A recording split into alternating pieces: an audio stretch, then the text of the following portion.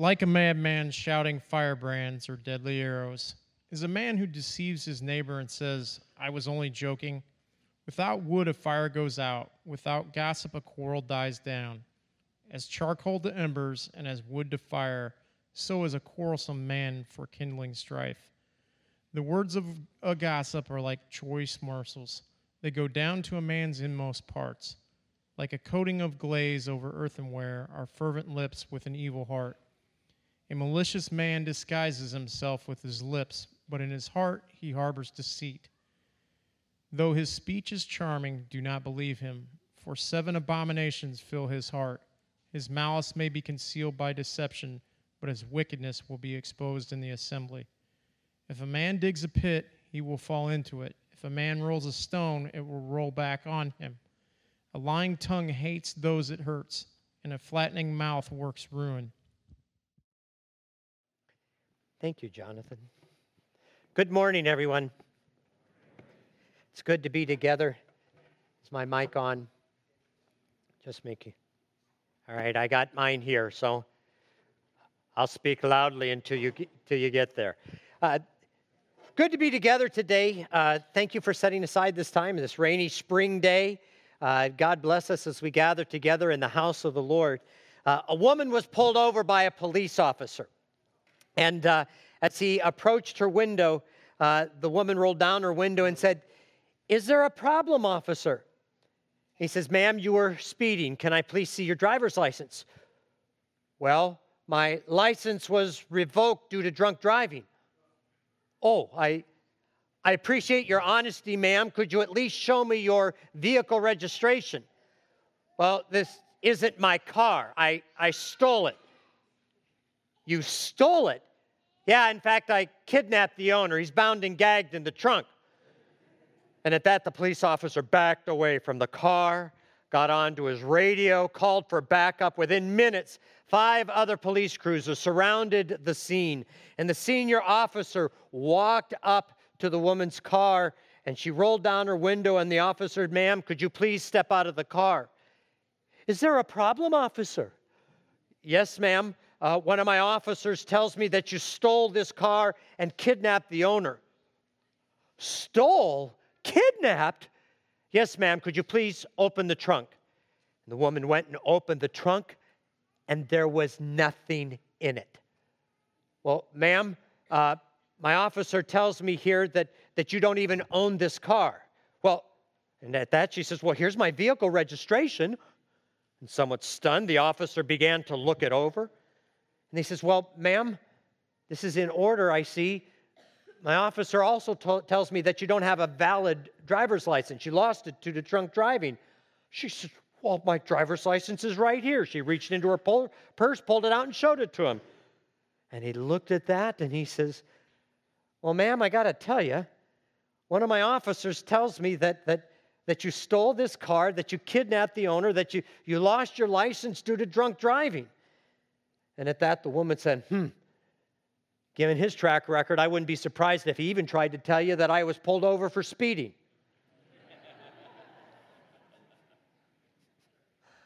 We all learn early on in life the short-term benefits of lying.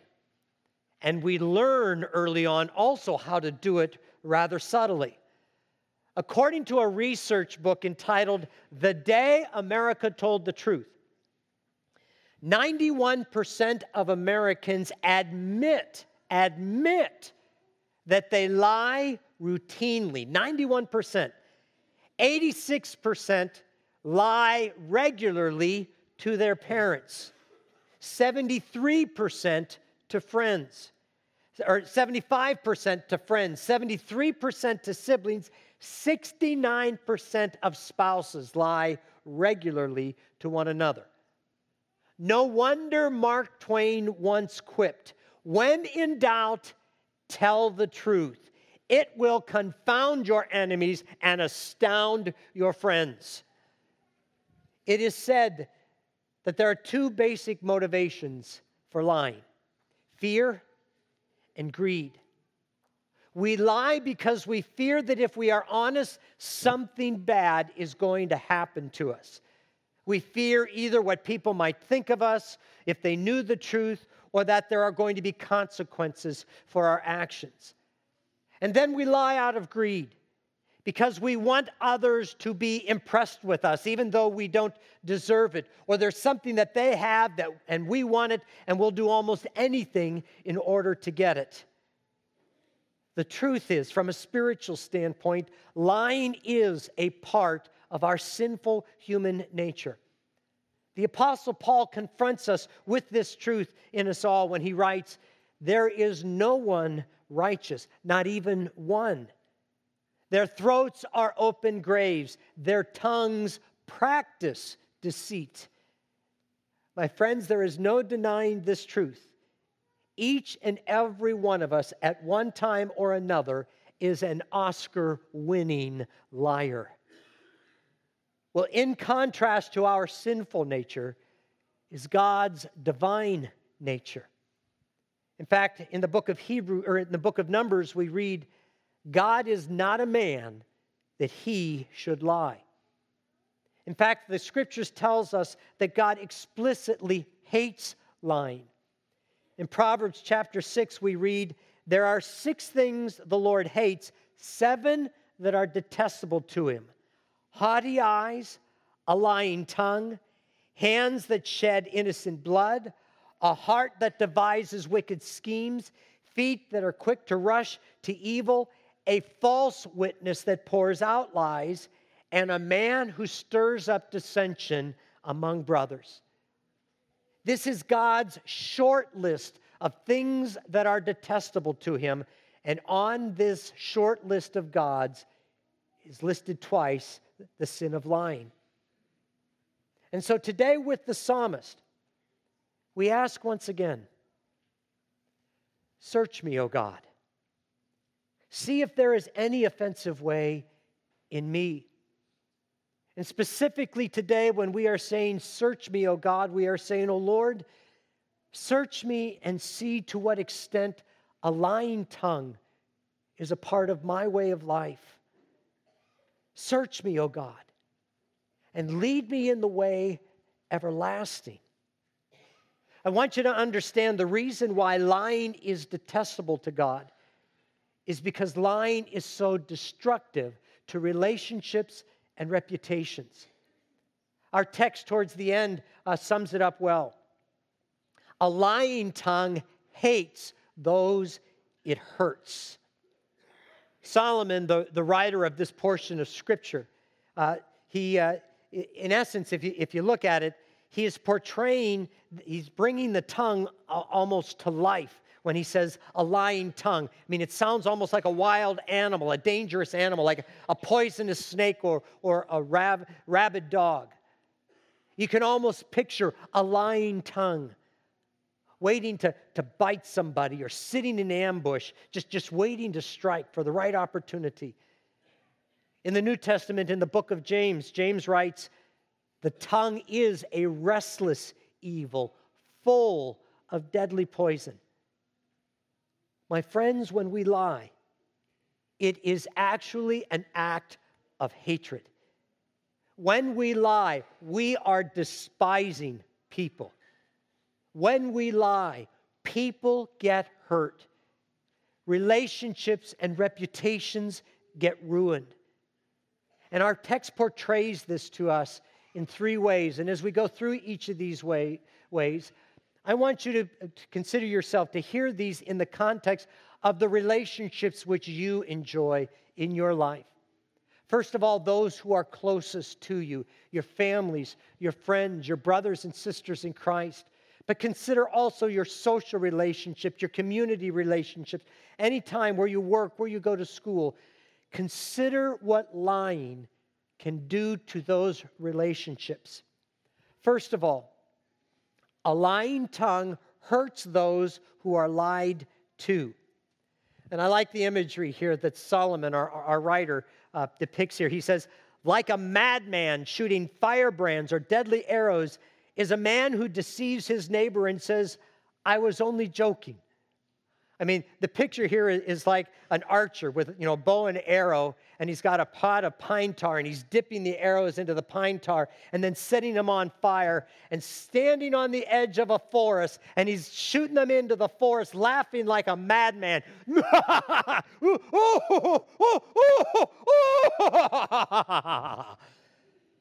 And then when confronted, he says, well, I didn't really mean it. I mean, I was just having some fun. I was just kidding around. I didn't think anything serious would come of this. A lie hurts those who are lied to because it devalues them. It sees them only as a means to an end, a means to where I get something and you lose something. When we lie, we are essentially saying, this lie benefits me and will probably cost you. But I'm okay with that because after all, I'm more important than you. A lie also hurts those who are lied to because it weakens their ability to trust.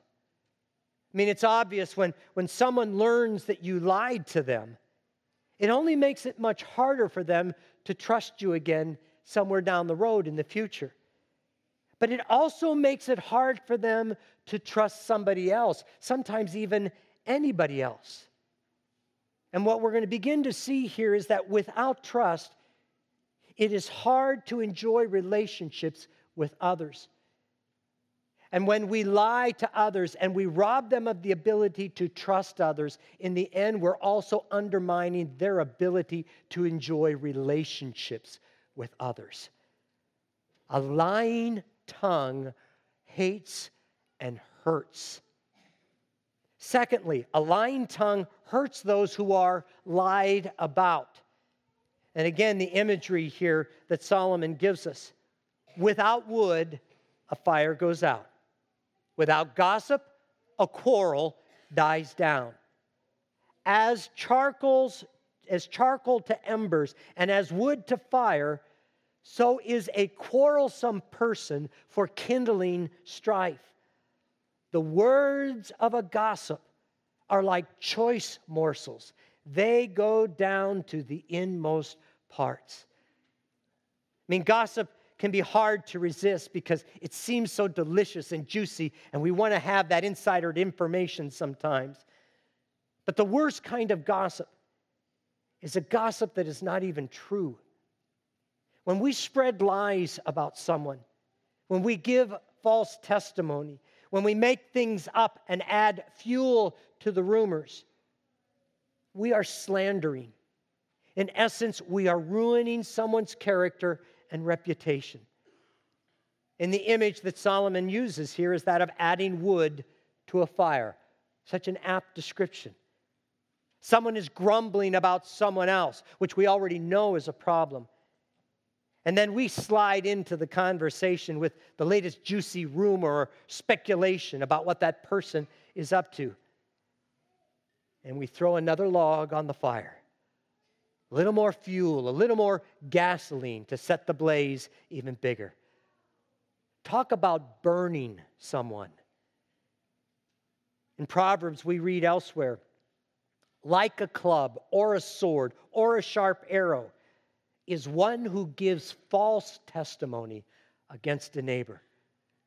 I mean, hit somebody with a club, stab them with a knife, or assassinate their character. It is assault, no matter how you put it.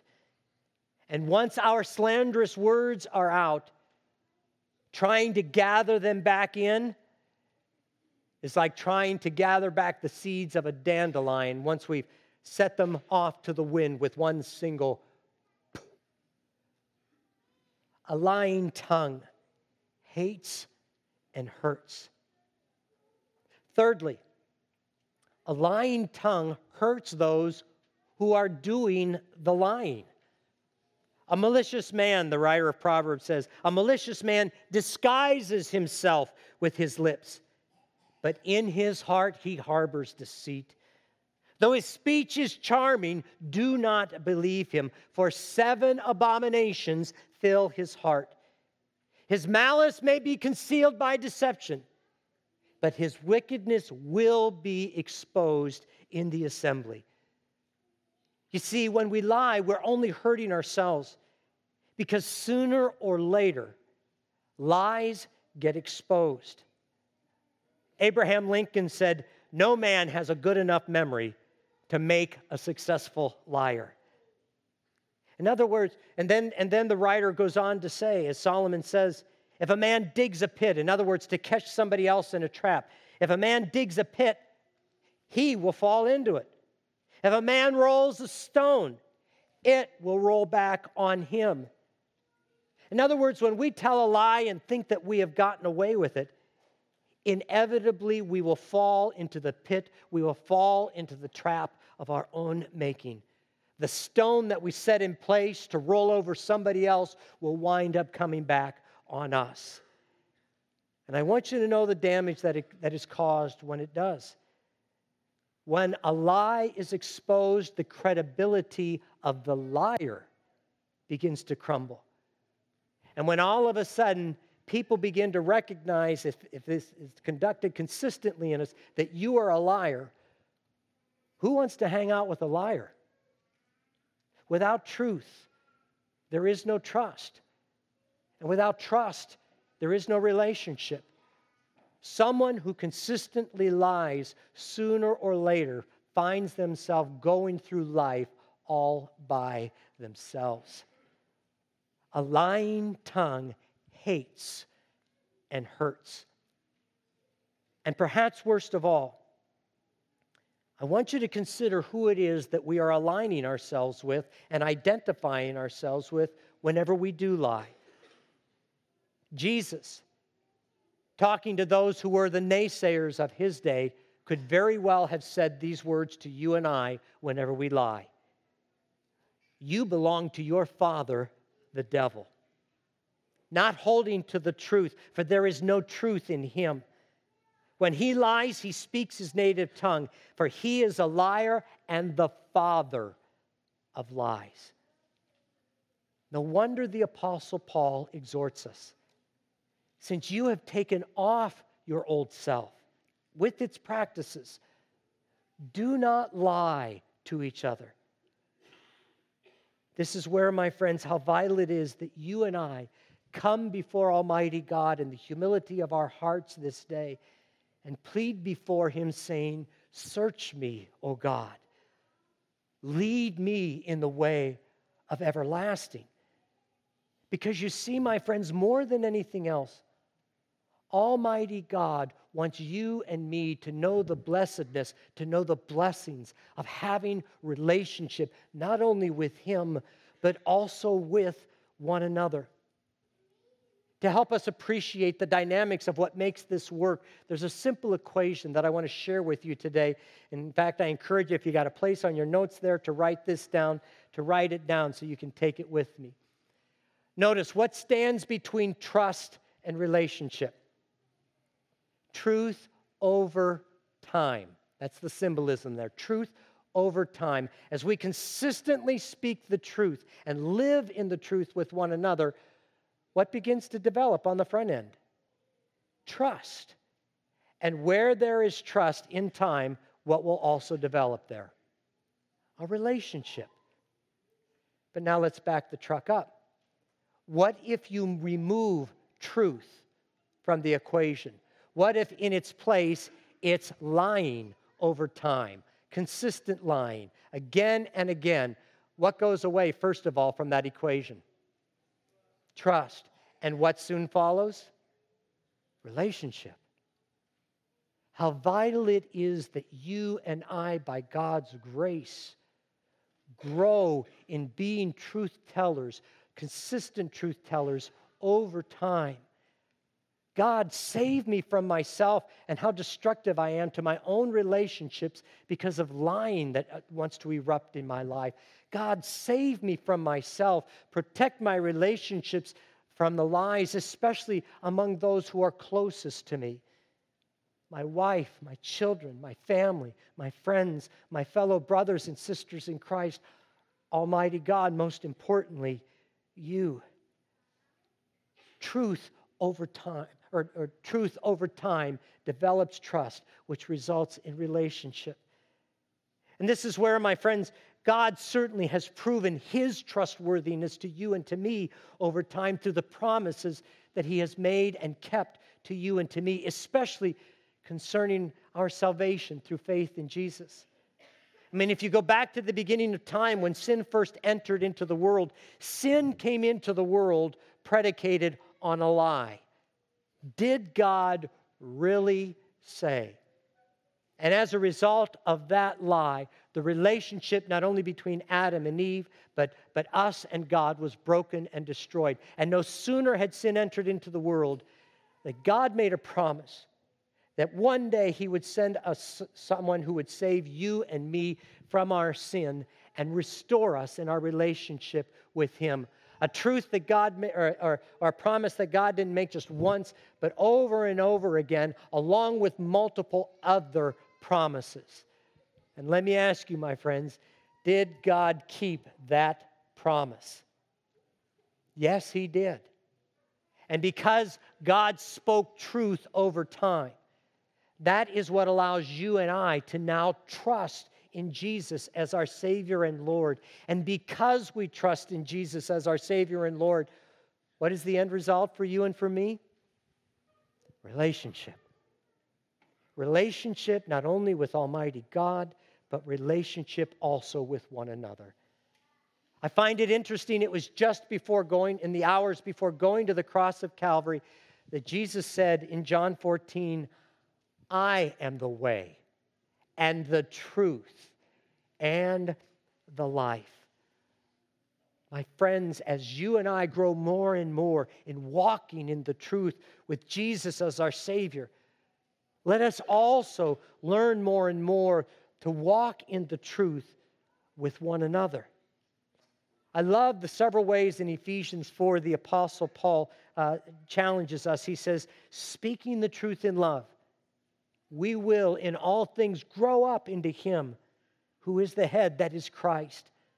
Notice the context of relationship that he's talking about there. He goes on, you are taught with regard to your former way of life to put off your old self, which is being corrupted by your deceitful desires. Therefore, each of you must put off falsehood and speak truthfully to his neighbor, for we are all members of one body. My dear friends, may we always be mindful of this, that where there is truth, there is trust. And where there is trust, there will also be relationship with God and with one another.